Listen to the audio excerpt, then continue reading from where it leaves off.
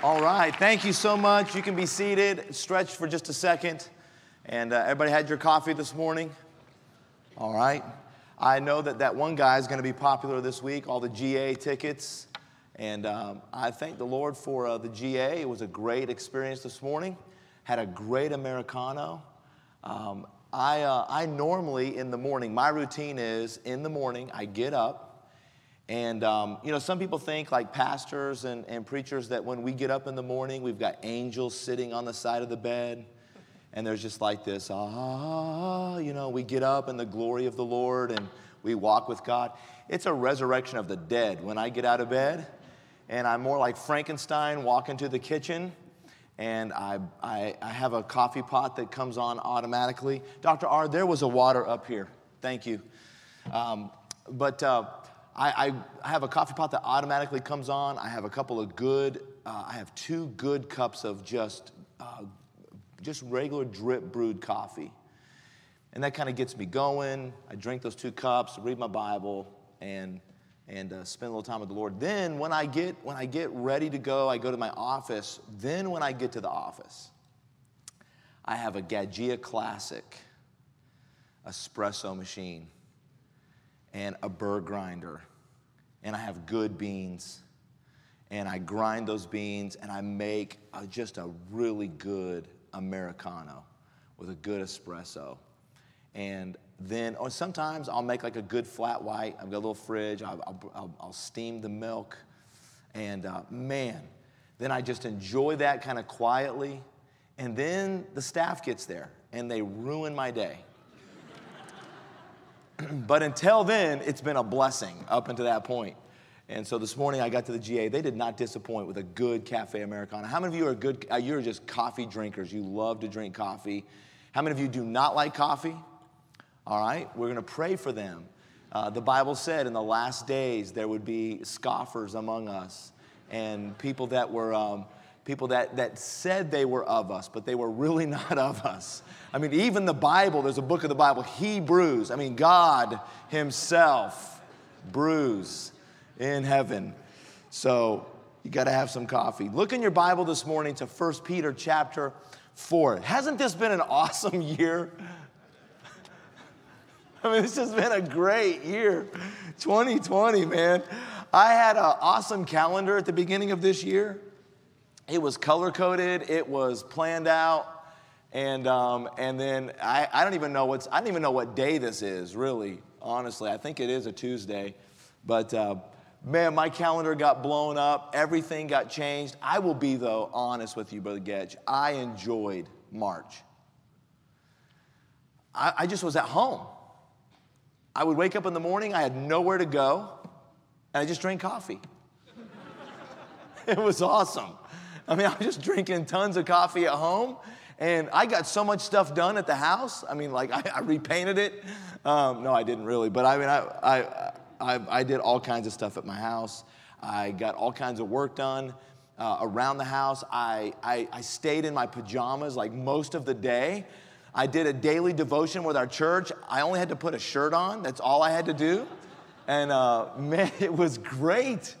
And I was just at home in my pajamas drinking coffee, and my wife was praying, God, please, please end this. He's got to get out of the house. And so my wife's been praying. Yesterday, my daughter Brianna and I were we were out eating lunch, and she got a notification on her phone. And Fox News posted yesterday that they just uncovered. Maybe you saw this. They just uncovered a new tomb. A burial ground in Egypt, and they just uncovered 100 plus, like 120 coffins with mummies in them. Did anybody else see that notification? Some of you saw that. They just uncovered this, and we saw that, and Brianna looks at me and goes, "This is not the year." Put them back. Just cover them up. We'll come back to it next year. Just mark it. We know where it is. 2021, we'll come back and see it. This is not the year to be unearthing mummies. So who knows? There could be some really cool stuff happen before the end of the year. But this has been a great year. I've enjoyed the year. I really have. God has done some things in my own personal walk and my own personal life to just shake things up. God has done some things in our church to remove some things that we thought was really important to get us back to the things that really do matter.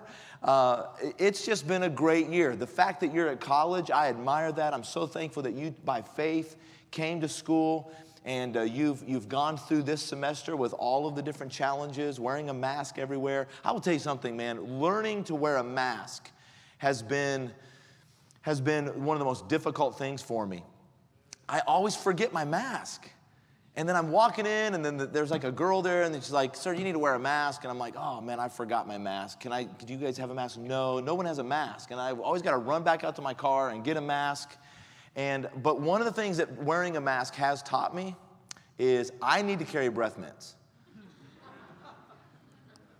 And I need to brush a lot more frequently than what I've been doing. How many of you have noticed that about your own breath in your mask? Job 17:1 has been my new life verse this year. My breath is corrupt. My days are extinct, and the grave is waiting for me. I mean, listen, when sometimes I get up in the morning, I put that mask on, I'm like, oh my goodness, what did I eat yesterday or last year? What is rotting in me? But I've learned a lot. I've learned a lot from the mask. There's a lady in our church that she doesn't wear a mask anywhere she goes. Colorado's an open carry state, which means that you don't have to have a concealed weapons permit to carry a gun. You can carry a gun as long as it's visible. And so I asked her about that. I said, well, don't you get in trouble going into different places? And they said, no. She said, when I walk in and they tell me that I have to have a mask, I just say no. And I just keep walking. And I said, really? They don't do anything? She said, well, open carry helps.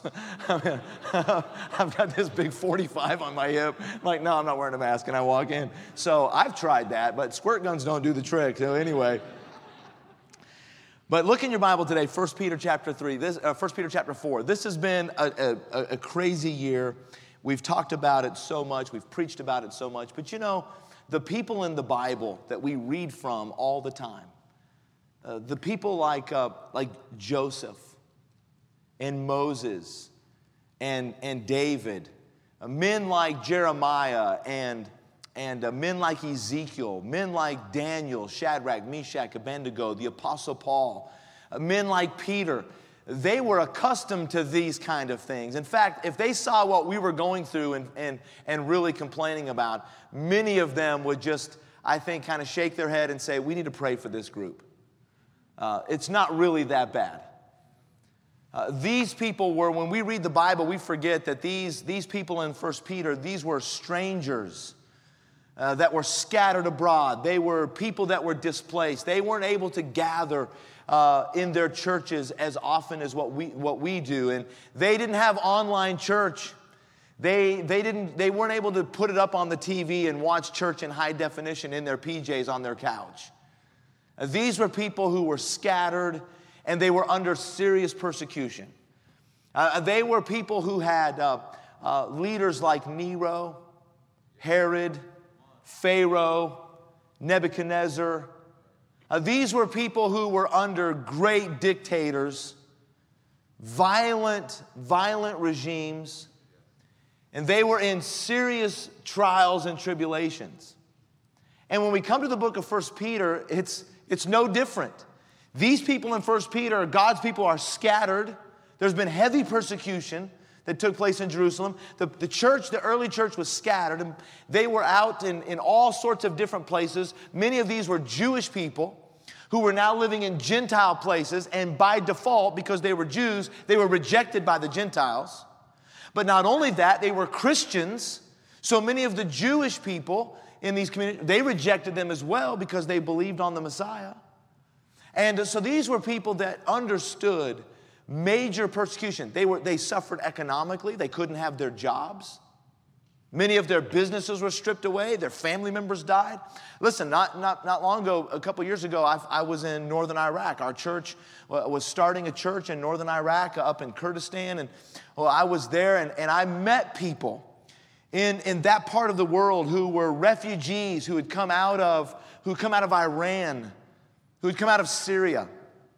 And these people who had been saved, I heard stories of miraculous ways that people had heard the gospel. One such family was in Iran, and They were, one morning, he woke up, he'd had a dream, and the dream, in his dream, he was supposed to take his family on a hike up a little mountain. And so he gathered his family together. He didn't really know anything about church or God or the Bible. He didn't know anything.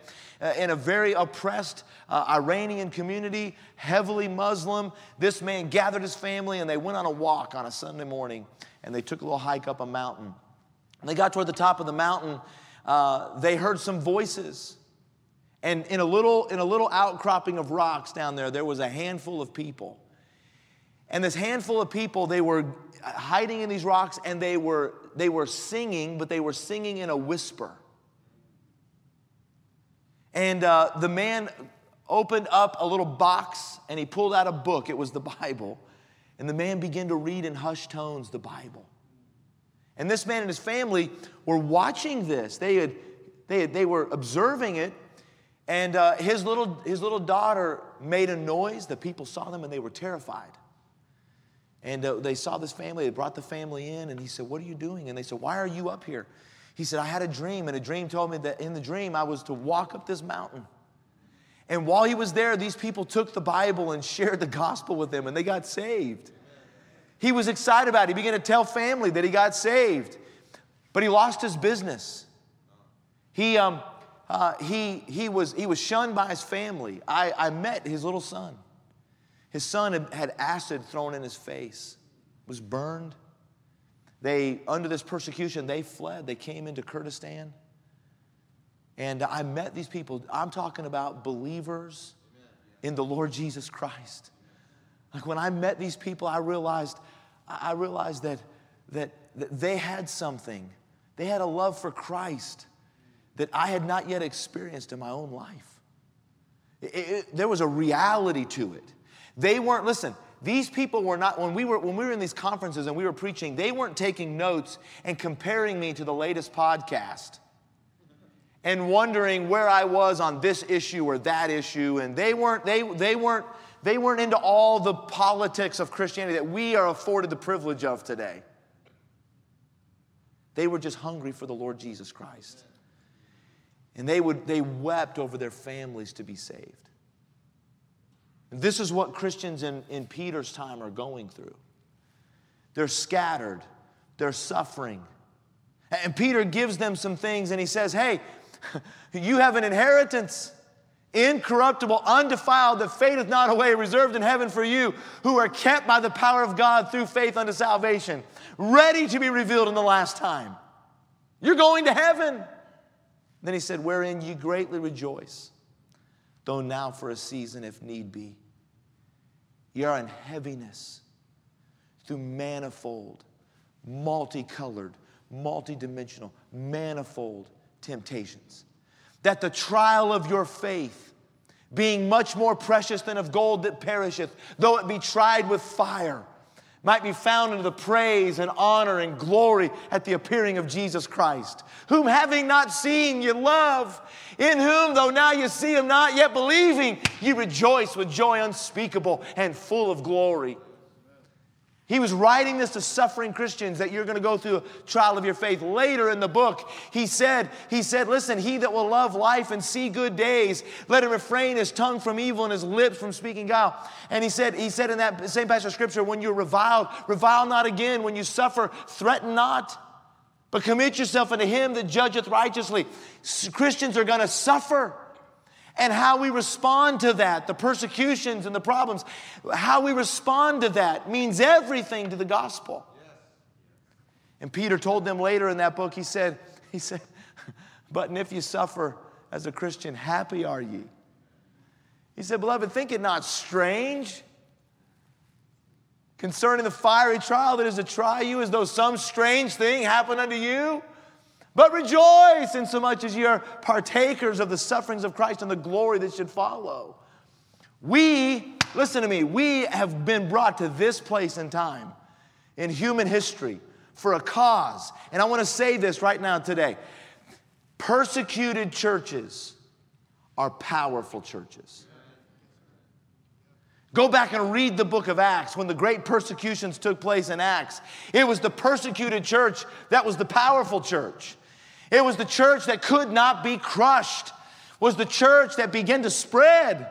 And God used it to spread the gospel. Think about it. Here we are, 2,000 years later on a different continent, speaking a different language. All these many, many years have gone by, and yet we're preaching the same gospel. Why? Because persecuted people were powerful people. And they spread the word of God. You know what God is looking in this generation? He's looking at our faith, the trial of our faith. But I want to give you one brief thought today about the trials of our faith that we're enduring today. As young students in this college, listen to me. You've got a ministry ahead of you, and I hope that you are looking forward with hope and with faith. I hope that you're looking forward to what is in front of you, not with fear. God did not give us a spirit of fear, but of power and of love and of a sound mind. This is time for God's people to have an eye of faith and a heart of hope, and to walk forward into the unknown, knowing that God has a hold of it. It's a trial of our faith. And God is trying us. And can I tell you something, college student? A faith that cannot be tested is a faith that cannot be trusted. If we go through some trials in our faith and we crumble under the trial, that faith could not be trusted. It is the faith that we have in the Lord Jesus Christ, the faith that was a gift of God to us. That faith will be purified in trial. But there's one overreaching thing that every one of these people in the New Testament that were going through persecutions and trials and suffering and difficulties, there's one overreaching thing that they all had. And this is what I want you to have today. They all had an overwhelming sense of the soon coming Christ. They were consumed with the return of Jesus Christ. I mean, they were looking for it. Look in your Bible today. Look in your Bible. Look at 1 Peter chapter 4. This is a suffering people, a tried people. These are people that are under great persecution. And notice what he says in verse number 7. He said, "But the end of all things is at hand. Be ye therefore sober and watch unto prayer. And above all things, have fervent charity among yourselves, for charity shall cover the multitude of sins. Use hospitality one to another without grudging.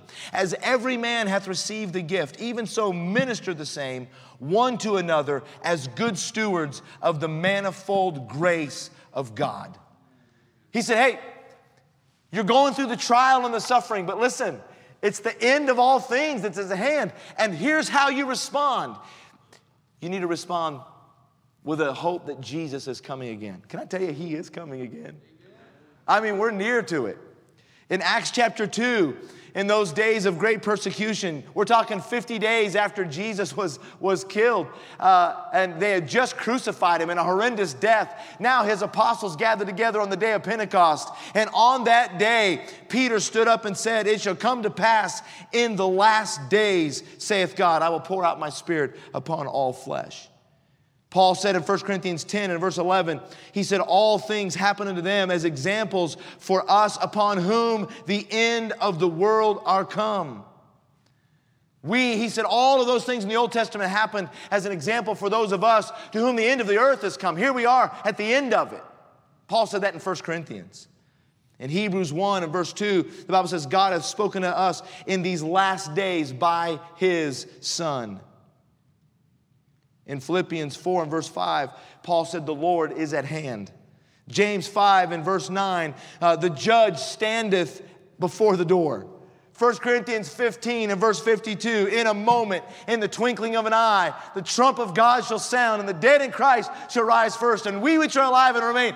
Hey, listen, Jesus is coming again. Since the book of Acts, we've been preaching about the last days. Now, Jesus may not come for 100 years. But it doesn't change the fact that he's coming. And it doesn't change the fact that these are the last days. And it doesn't change the fact that you and I as believers in these last days are going to persevere by keeping our eye on the fact that Jesus is coming again. Hey, we have an incredible future. Christ is coming. I'm going to heaven. And so here's the overwhelming thing. And this is what I want you. I prayed the Holy Spirit to put these words in your heart today. Number one, Number one this morning, in these days of persecution, in these days of trial, and by the way, we're not as persecuted as what we would think and what we would often say. I mean, we can read persecution, but in these days, as we see the storm clouds gather and the world is in fear, God's people should not be in fear. Why? First of all, we should be looking for his coming. Can I tell you, Christian, one of the things that you need to do is get your eyes off of everything that's going on in the world and get your eyes on the skies. Christ is coming again. Look at verse number 7. He said, at the end of all things is at hand. Be ye therefore sober and watch unto prayer. He said to be sober. To be sober. What is to be sober? It means to be in your right mind. It means to have a right outlook. You know, the world has a terrible outlook. I was just telling the men, Brother Getch and Dr. Shetler and Dr. R, and we were in the back room and just before we came out, and I was telling them just the week before the election, my wife and daughter went to the church for a function, and I was at home, and I had heard the president talking about CNN, just COVID. So I flipped it on. I don't watch the news very often, but I flipped on CNN. And listen, in 15 minutes, I was terrified. Like in 15 minutes, I wanted to have like 6 masks on and gloves. I mean, listen, the whole propagation of fear. And if you look around the world and people are feeding on all of this, and the average unsaved person in the world, they're looking at politics and they're waving their political flags, and their hope is in who wins this election. And then you have people who are just absolutely terrified about the disease. People are fearful on every hand about everything. Riots and racism and the stirring up of all that's in the world. I mean, the dust has been kicked up in the air. It has clouded the horizon. Many today are fearful of the future. But I want to say to you, Christian, you need to stand back and be sober and understand this is a sign that Christ is coming again. It's nothing more than just the Lord saying to the Christian, hey, remember, this world is not your home. You're just every generation goes through some times where God just shakes some things up and says, remember, the world's not your home. You're just passing through. I'm coming to get you. Be sober. Now, can I tell you, we need to be serious about the fact that Jesus is coming. How many of you are going home next week? You're heading home next week. All right? How many of you have already got your plane ticket? How many of you have already started kind of planning what you're going to take home and what you're going to leave here? Obviously, you're leaving next week and you're making preparation for it. You've got your eye on the prize. Man, you're going home. Turkey. I'm not a huge turkey fan. I like it, but listen, I had a fried turkey one time. Oh, man, help us. Fried turkey, fried okra, fried green beans, fried eggnog. I don't care what you fry it. I lived in Mississippi for a long time. I'm from Colorado, but the Lord took me south for a while. I went to a state fair in Mississippi, and I went to one booth at the state fair, and they had fried Twinkies. Anybody ever have a fried Twinkie? Oh, man. But Brother Getch, you know what they were selling at the next booth? Fried Oreos. I had a fried Twinkie and a fried Oreo. I don't know which one was better. They were amazing. But the very next trailer, not kidding, Dr. Shetler, they were selling fried butter. Sticks of butter on a stick, deep fried. It was awesome. It was amazing. How many of you like butter? I love butter, man. Butter fried is unbelievable. I don't know how they did it. It's kind of like fried ice cream. I don't know. But they did it, and I love it. When you bought that, they just had a guy walk behind you with one of those little machines, clear, right?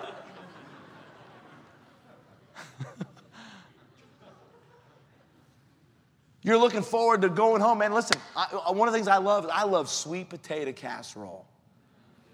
Now, I'm not talking about like just sweet potatoes. I'm talking about sweet potatoes, but mainly brown sugar and a ton of marshmallows. Like, I want this thing, like, I want my face to be stuck together when I get done with this. I want to take a bite, shoot insulin, take a bite, shoot insulin. And follow it up with some pumpkin pie. Now you're looking for, you're making plans. You're excited about going home. You know, how many of you know exactly what you're going to have for Thanksgiving? You have it every year. You know, and you can't wait to get it. You're already looking forward to it. Can I tell you that this is what Peter's saying to them? You're in heaviness right now and manifold temptations, trials and troubles, but Jesus is coming. Get ready for it. Be looking for his coming. Number 2, I want you to write this down. Not only should we be looking for it, but we should be longing for it. This week can't end fast enough. Tuesday can't get here quick enough. Listen, I'm out of here. Next Tuesday, last class, see ya. Right? I love you, but I got to go. I love the dorm. Thank you for it. SLC's been great. Thank you. GA was good. Bless you. I learned a lot of stuff. But can I tell you something? I'm heading home. Ain't no bed like my bed. Ain't no cooking like mama's cooking. SLC can't cut it. Right? Listen, so long SLC. It's been great, but I'm heading to the hizzle. Do we even say that anymore? I don't even know. I don't even know what that means. I'm gone. I love this place, but it's in the rearview mirror, and my focus is on home. I'm going home. This is what he said. Look at verse number 7. He said, the end of all things at hand, but be therefore sober. Be looking for it. But watch what he says, and watch unto prayer. We're to be watching unto prayer. Now listen, this is the earnestness that a Christian has. Looking for it, praying for it. Do you know that you're supposed to be praying for the Lord to come? You're to be praying for it. Look over in 2 Peter. Peter talks about this again. Look at 2 Peter chapter 3 and look at verse number 12. 2 Peter 3 and verse 12, Peter said, and he just said in verse number 10, but the day of the Lord will come as a thief in the night, in the which the heavens shall pass away with a great noise, and the elements shall melt with fervent heat. You talk about a big bang, and you talk about global warming. They're both in the Bible. They're just at the wrong end of history. There's going to be a great noise, a big bang, and the heavens will be melted away. And then he says, watch this. He said, and all the earth also and the works that are therein shall be burned up. Seeing then that these things shall be dissolved. All of this stuff in the world is going to be dissolved. What manner of persons ought you to be? What should you be, knowing that all of this is going to burn and we're going somewhere else? We're going home somewhere else. What kind of a person should you be? He tells you in verse number 12. In verse number 11, he says, you should be persons in all holy conversation and godliness. Now watch this. Looking for and hastening unto the coming of the day of God, wherein the heavens being on fire shall be dissolved and the elements shall be melt with fervent heat. Nevertheless, we, according to his promise, look for new heavens and a new earth wherein dwell righteousness. Wherefore, beloved, seeing that you look for such things, be diligent that you may be found of him in peace, without spot and blameless. Here's what he's saying. I want you to be looking for and hastening the coming of the Lord. How do we hasten the coming of the Lord? Jesus taught us, when you pray, say, Our Father, which art in heaven, hallowed be thy name. Thy kingdom come. Thy will be done. In earth as it is in heaven. Jesus taught us to pray. John said in Revelation 22 and verse 20, even so, come, Lord Jesus, come quickly. In Psalm 122 and verse number 6, we're reminded to pray for the peace of Jerusalem. That's when Christ comes. That's the coming back, the return of the Lord Jesus Christ to rule in Jerusalem. Be praying for that. We're to be late. We're to be longing for it. Longing for it.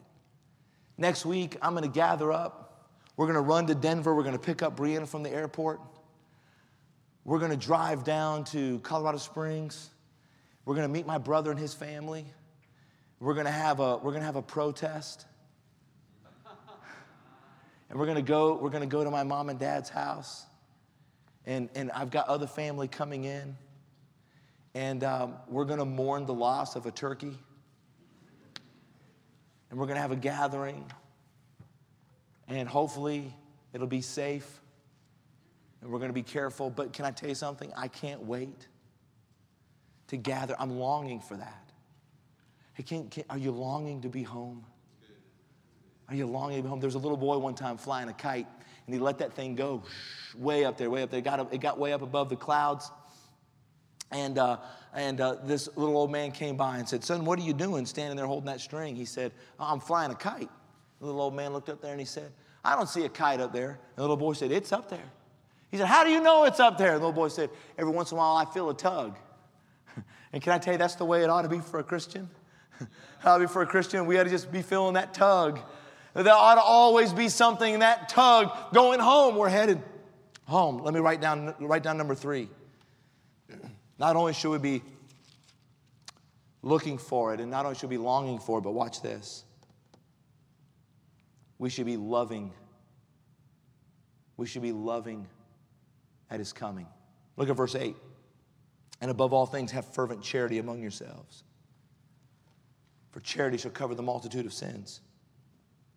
The word charity is the word agape. It is God's love. It's the love of God that was put in you. In Romans 5, the love of God was shed abroad in your hearts. It's the love that God puts into a believer that causes us to love with an unconditional godly love. It helps us to bear one another's burdens and fulfill the law of Christ. It's a selfless love. It's a sacrificing love. Listen to me.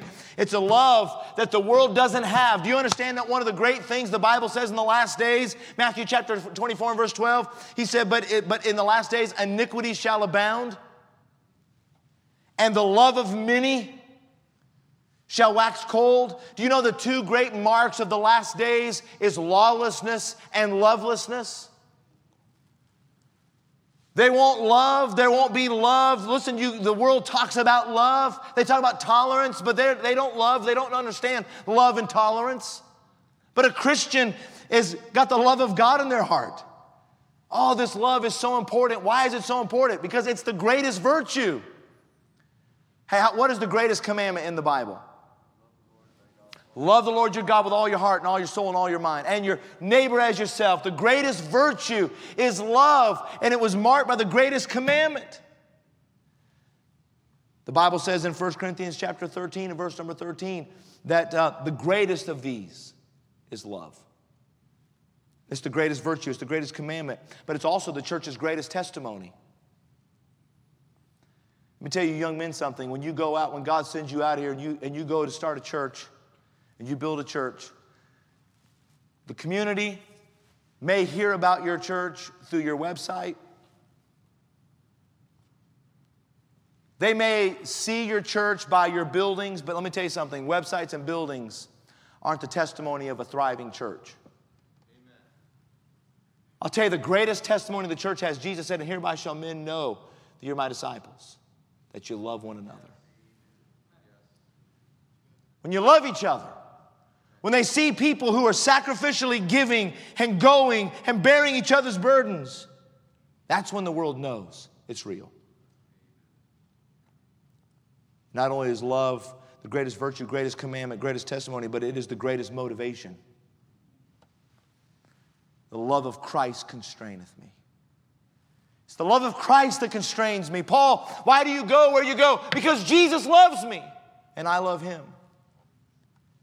It's love that'll make you work on the dark days.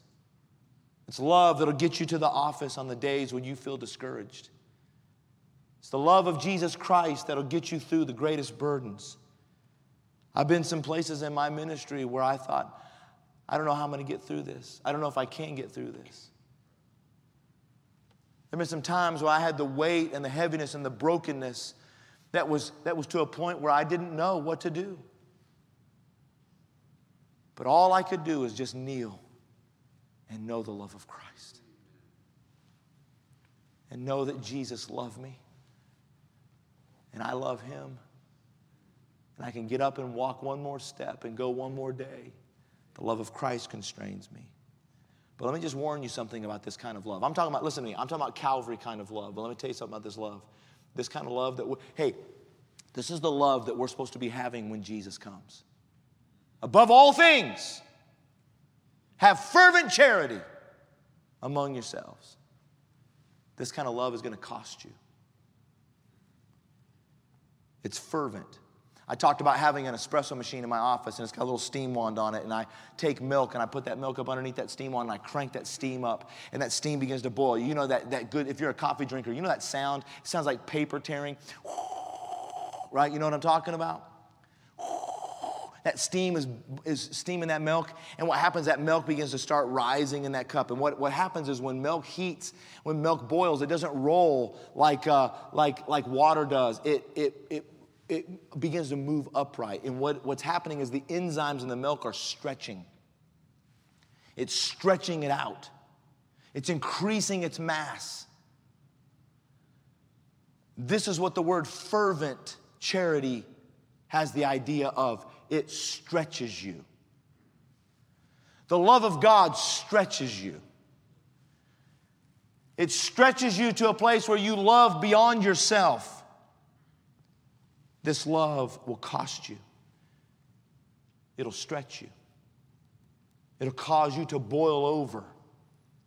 It'll cause you to do things you didn't know you could do. To bear burdens you didn't know you could bear. To help people you didn't know you could help. It's the love of Christ in you. That's what we need at the coming of Christ. Not only that, but this love also covers. Notice it says that this love is what covers a multitude of sins. It doesn't say that this love sweeps sin under the rug. The Bible says in Proverbs 10 and verse 12, hatred stirreth up strife, but love covers all sins. The Bible also says in the book of Proverbs that he that covereth his sin shall not prosper. We're not talking about sweeping sin under the rug. We're talking about covering sin in a way that allows sin to be confronted in love, in truth, and dealt with to repentance. The Bible teaches us Christians that we're to love each other enough to look at our friend and say, that's sin. That's wrong and it needs to get right. Love does that. It was Ham who saw his father drunken and in his nakedness. And Ham ran from the place, mocking his father, shaming his father, and uncovering his father's sin. But Shem and Japheth went and got a blanket and they put it on their shoulders. And they went in backwards and they covered their father's nakedness. They didn't shy away from the fact that their father Noah had sinned. They confronted it in love and they dealt with it and they brought him to a place of restoration. The Bible says, if any man be overtaken in a fault, ye which are spiritual, restore such an one in a spirit of meekness, considering thyself, lest thou also be tempted. Can I tell you, we need the love of God in our churches today. We need the love of God in Christians today. A love that will go to those who are broken and to help them, confront them, restore them. This is a day and age where people, listen to me, people are going to get out of church right now. People are going to fall by the wayside. Christian people are going to succumb to fear. They're going to get away from church, and because of that, sin's going to take root in their life, and they're going to start going back to old lifestyles. I've seen it in our church family. Men who got saved are now stepping out of church, and they're going back into things that ought not to be. And love runs to them and confronts it and helps them and gets them out of that and tries to restore them. I wrote something down in my flyleaf of my Bible many years ago that I heard. I don't know where it came from, but it says this. Let me be a little kinder. Let me be a little blinder to the faults of those around me. And let me praise more. Amen. That's good. That's what this love does. This love cares. Look at verse number 9. Use hospitality one to another. Use hospitality one to another without grudging. Oh, this love cares. Hey, what are we to be doing? What are we to be doing in these days of persecution? Looking for Him, longing for Him, and loving one another. Let me give you one last thing and we're done. What should we be doing? Look at verse number 10. As every man hath received the gift, even so minister the same one to another, as good stewards of the manifold grace of God. You know what we should be doing? We should be laboring. We ought to be laboring for the coming of Christ. Looking for and hastening the coming of Christ. Hey, how do we labor for the coming of Christ? But God is not slack concerning His promise, as some men count slackness. But God is long suffering to us. We're not willing that any should perish, but that all should come to repentance. The Bible says that the days of the Gentiles are not yet full. Listen, there's still an open invitation. Whosoever will may come. There is a call for men to be saved. And I believe that there's going to come a point when that one soul, that last soul, is born again and Christ comes again. We have to be laboring for that. God is not willing that any should perish. Listen, we're going through turmoil and trial and persecution. God is shaking the nations. He's awakening men and to understanding their own mortality, the fragility of life and of this world. And God is shaking the world, trying to bring men to himself. And there needs to be an army of people laboring to bring souls to Christ. Listen, you ought to have one thing on your mind. Christ is coming. I can't wait to see him. And I want to love God's people. And I want to bring as many people with me as I can. Who are you taking to heaven with you? Do you have unsaved family members? You have an unsaved father, an unsaved mother. Do you weep over them? Do you pray for them? Do you witness to them? Not long ago, a few weeks ago, I had a cousin of mine. I hadn't seen him in 25 years. A cousin of mine came and sat in our church on Sunday morning. They were the cousins. They were the family that we were told when I was growing up, we don't associate. They're heathens. And they were. My dad had a brother that my dad prayed for. His brother and his sister, my dad prayed for them for 20 years. Every night, family devotion, dad would weep. God save my brother. God save my sister. 20 years went by. Dad did everything he could, witness to them. They rejected. My grandmother went in the hospital with cancer. She passed away. We were in the hospital the day that she died, and my Uncle Don looked at my dad, and my Uncle Don said, Dean, let's go down to the cafeteria and get a cup of coffee. So they started walking. I was just a boy, and I started walking with them. My Uncle Don said, nope, just me and your dad. I was low-key offended. They went down to the cafeteria. They got down there, and my Uncle Don looked at my dad across that table, and my Uncle Don said, Dean, tell me one more time what you've been trying to tell me. My dad shared the gospel with Don. Right there in that cafeteria in the Billings Hospital, my Uncle Don slid out from that chair, got on his knees, and trusted Christ as his Savior. My Uncle Don died a year later. At his funeral, my dad's sister got saved. And that was her son that was sitting in my church that day. He said, guess what I do? I said, what do you do? We haven't seen each other in 25 years. He said, I drive a truck through the week. He said, but on Sundays, I drive the Sunday school bus for our church in Billings. And we started talking, and here's this heathen that's talking about Jesus. And he's talking my language. You see, listen to me. Some of you got unsaved family. Are you praying for them? Are you trying to win them to Christ? Many years ago, we brought our staff actually out here to leadership conference, and we were at the Reagan Library. And we didn't know this, but at the Reagan Library that day, they had Buzz Aldrin. He was going to speak and give a speech about going to the moon and all that stuff. And we went down and we heard his lecture. It was very interesting until he got off the rails at the end and started talking about how we need to colonize Mars because we've killed our planet and all that kind of stuff. And then, I thought, man, he's smelled a little too much space dust or something. One guy stood up and asked him a question, and this guy was enamored with him. And they gave the microphone, and this guy asked a question, and he was starstruck. And instead of saying, Mr. Aldrin, he said, Mr. Lightyear. It was so funny. And Buzz was very offended about that, by the way. But the question was asked to Buzz, hey, Buzz, there was one rocket left on that ship. When you guys landed, there was one rocket that had to fire to get you back into the lunar orbit, to get you back to the planet. What were the protocols if anything went wrong with that rocket?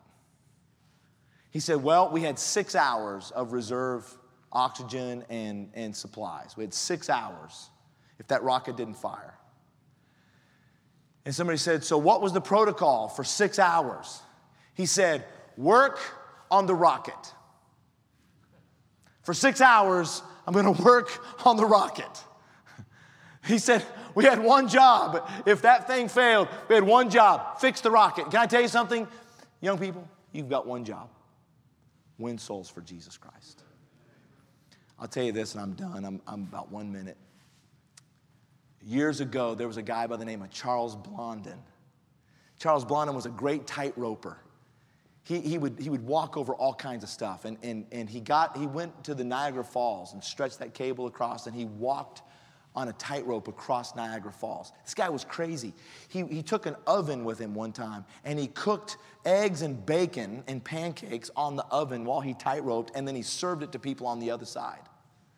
Charles Blondin got a wheelbarrow and said, how many of you think I can take a wheelbarrow across and everybody, yeah. So he walked the wheelbarrow across, got to the other side. Hey, how many of you think I can take these bricks in this wheelbarrow on the other side? Yeah. So he took them on the other side. He said, how many of you think I can take a person? Everybody said, yeah, you can do it. He said, who wants to get in? And nobody came. They asked him, they said, Charles Blondin, he said, You've walked this tightrope all these times. They said, how do you do it? With the water falling and the mist and the roar and all of the chaos going beneath you and the motion that could cause you to lose your equilibrium. How do you do it? How do you do it? And he said, I never see any of that.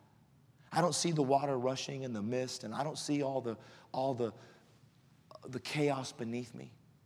He said, do you see way across on the other side? Do you see over there that star? He said, when we're setting up our rope, he said, I put on the other side, I put a pole and I put a big star on it. And he said, and when I step out on that tightrope, I look at that star and I never take my eyes off of it. And I never see the chaos. I don't hear the roar. I don't lose my equilibrium. I keep my eye on that star. Can I tell you something, young people? You know what you need to do? Get a firm footing on the Word of God. Get your eyes on Jesus. And in the chaos of the world, you walk, looking for His coming, longing for what's on the other side, and loving God's people on the way, and bringing many souls with you, laboring for it, laboring for it. This is an opportunity. We have an opportunity in this age to reach a harvest of souls. And you are laborers being prepared for the harvest. Let God use you in these last days.